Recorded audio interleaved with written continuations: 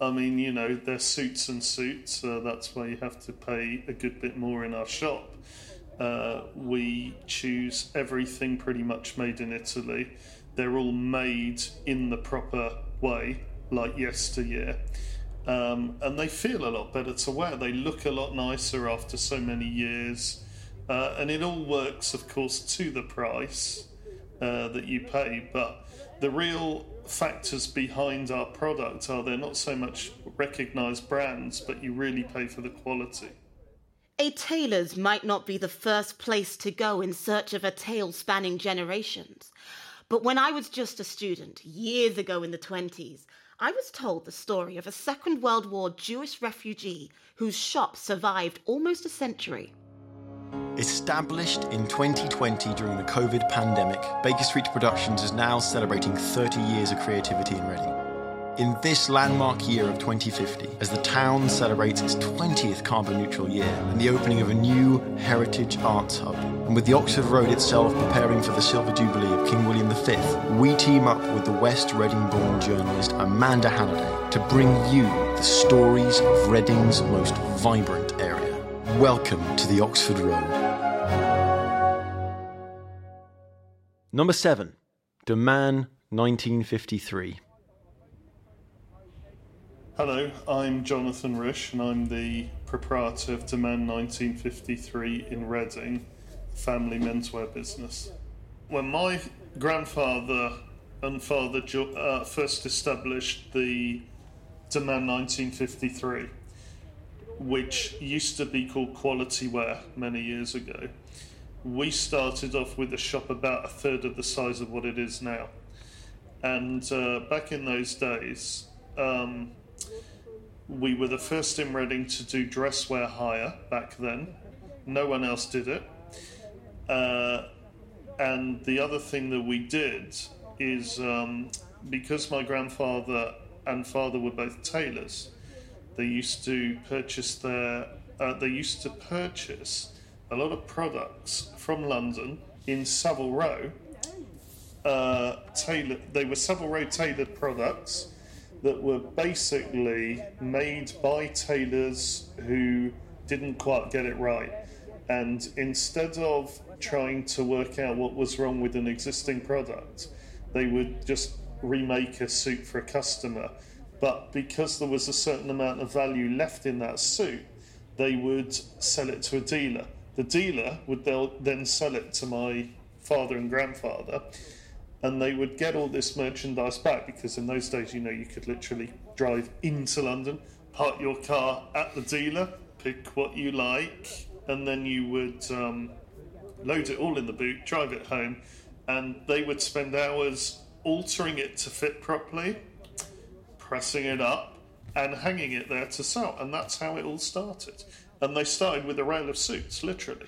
That's how it started. My father was born in a place called Königsberg, which was East Prussia at the time. Jonathan's father came to Britain as a Jewish refugee on Kindertransport before the Second World War with his parents, Jonathan's grandmother and grandfather. They had been fairly well off in Germany before they left. Jonathan's grandfather travelled in wine. But by the time they arrived in London, they had just 10 shillings, hardly enough to survive. The life they had was changed forever. But even in England, they were not quite out of the reach of the Nazis, whose bombs were still dropping on London each night. Just one of the many families displaced by the conflict, it was impossible for them to settle. But they were fortunate enough to get sponsored by another Jewish family, who gave them an opportunity to move to Reading. Jonathan's grandfather worked hard to support his family, teaching himself the art of tailoring, and finally coming to set up a menswear shop called Quality Wear, with his son, Jonathan's father, along the Oxford Road. Never ever forgot about it, because of course you couldn't. And he was very proud of what he built up, to be quite honest. The shop must have been a big part of your life growing up. Yeah, well, very much, because it was always a family conversation at dinner time, so whether you liked it or not, you would hear about the shop. As an adolescent, displaying the independence that affects everyone at that age, Jonathan had plans after leaving school, plans that didn't involve becoming a tailor and taking over his father's business. I think I must have basically heard so many conversations about that shop that it rubs off on you. Now, my parents did tell me at the time, for heaven's sake, Jonathan, get yourself a qualification such as becoming a lawyer or a doctor. And this is very common in Judaism of that generation.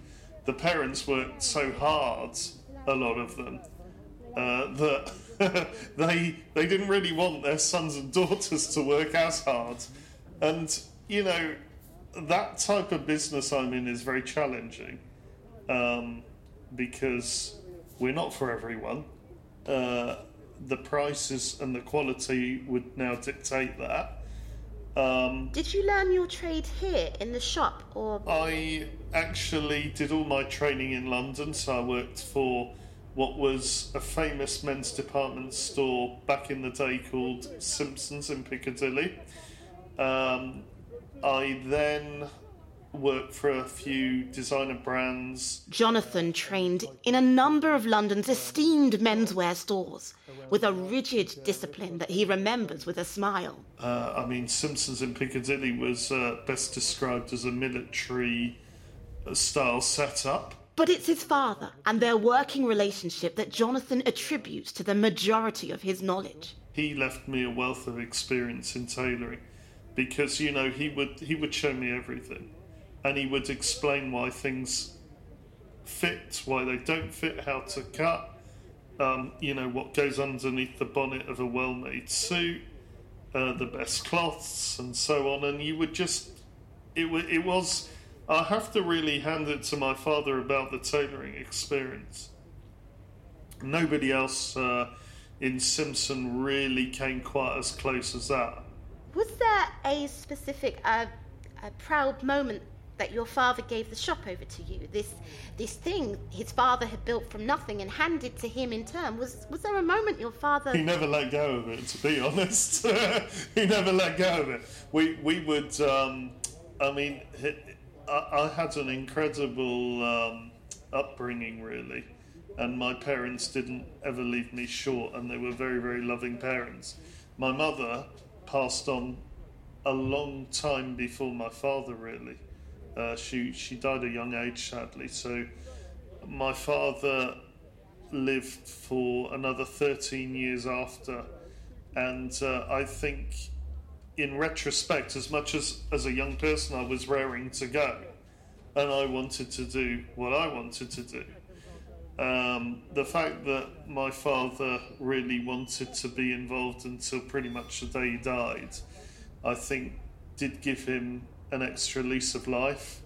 And he was very passionate, and he's one of these people that would sit there trying to work out a puzzle. So if someone would purchase a suit and it for some reason it didn't fit because of your figure, he would sit there and tack it up until it did fit. And you know, people have to people that have built up businesses like that, I think they very rarely do let them go just like that. I can understand the pride he must have felt. One thing my father also mentions about this place is how welcoming you are, the friendly relationship you and your father had with your customers. Not so much now, but many years ago, if you went into high-quality businesses, they were very prejudgmental of, you know, your background, where you came from, what car you drive, blah-de-blah. And salesmen were building up a picture whether this person's serious. And we've never been like that because I don't think it's the right attitude. I think it's snooty, and I don't think it's a way to be. And the proof's in the pudding. We've had bus drivers that have bought Italian suits, and we've had people that have pulled up in Bentleys and Rollses and walked out the same way as they've come in. So it just shows you, doesn't it? You know, you have to be a lot more accommodating, and you mustn't be judgmental. You keep using we. Do you still, even now, think of Demain 1953 as your father and grandfather's shop? Well, yeah, because over the years it's been built up. I mean, I have to be thankful it's there because of what my father and grandfather put into it. Even though the demographic of Reading has changed a lot, the area has changed a lot, the general offer in retail is far different to what it was back then. And you would have found, I don't know, in 40 years ago, maybe a dozen like us. Up to 25 years ago, maybe another half a dozen like us. Now you can't find them at all. It's all disappeared. When you look at stores years ago, there was a lot more flair to them. There was a lot more individuality. There was much more of a kind of expression of single businesses. Quality Wear was renamed Demain 1953 in honour of Jonathan's late mother, Madeline. Jonathan himself retired in 2045, and the Oxford Road's famous tailors finally closed, marking the end of an era. Many remember Jonathan's personality, his warmth and charm, and the stories he tells of his grandfather, his father, and the shop they built.